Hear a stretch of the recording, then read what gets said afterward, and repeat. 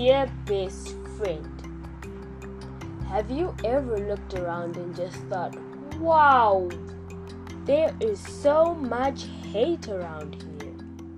But have you thought about the effects the hate has got? Well, I did, and here's what I think. Hate, a system designed by us to work against us.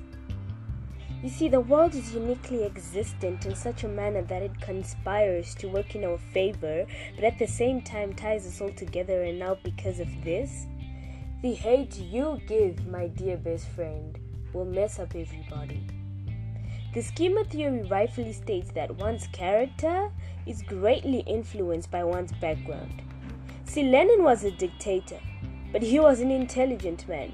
I mean, people like Bin Laden, who could pull off a stunt like 9/11, Mussolini, Idi Amin, were all quite unique and gifted. But the hate they got drove them to the top for all the wrong reasons and channeled them into the monsters they became, because their backgrounds comprised hate. My dear best friend, the hate you give is creating somebody's background. The hate you give is making up a psychopath, murderer, serial killer, a dictator, and it's all going to mess up everybody. Potential.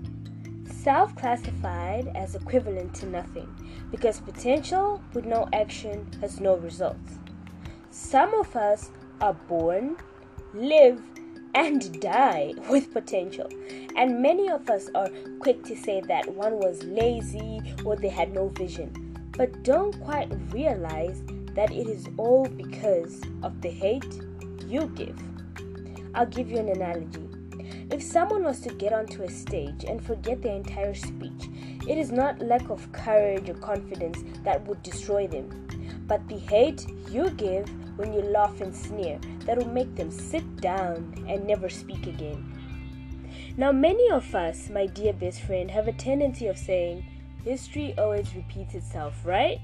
Well, I beg to differ, because history does not repeat itself, but the hate you give recreates it, and it all becomes a cycle of bringing each other down. In 1898, Hitler wasn't born a murderer or a dictator, as the world puts it, but when he was put onto his stage, the hate he got drove him to become the man he was. A detrimental destruction. Again, my dear best friend, the universe is uniquely existent in such a manner that it also takes what is taken, it gives what is given, and it shows what it's shown. Just like a mirror. If you jump, the reflection jumps. If you sit, it sits. And the same goes with the hate you give. Only difference is that it's the same action, but a different person. Now, many of us have become successful through something I have divided into 3.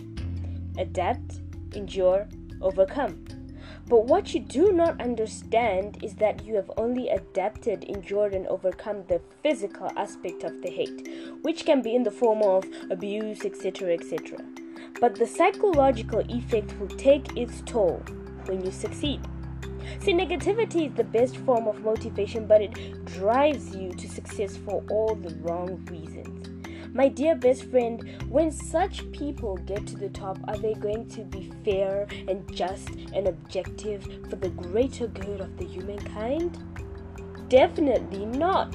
They're going to do to others what was done to them, showing you, my dear best friend, how the hate you give will mess up everybody.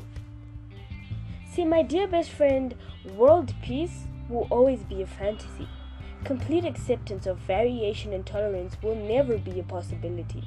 Terrorism will still remain the only reality. I mean, lectures have turned into arguments, beatings into fights, and rights have become a weapon against advice. But stop blaming it on mistakes or misconceptions, variations and hallucinations, because it is all quite simple. All these malfunctions, my dear best friend, are caused by the hate you give. Yours sincerely, TODQ.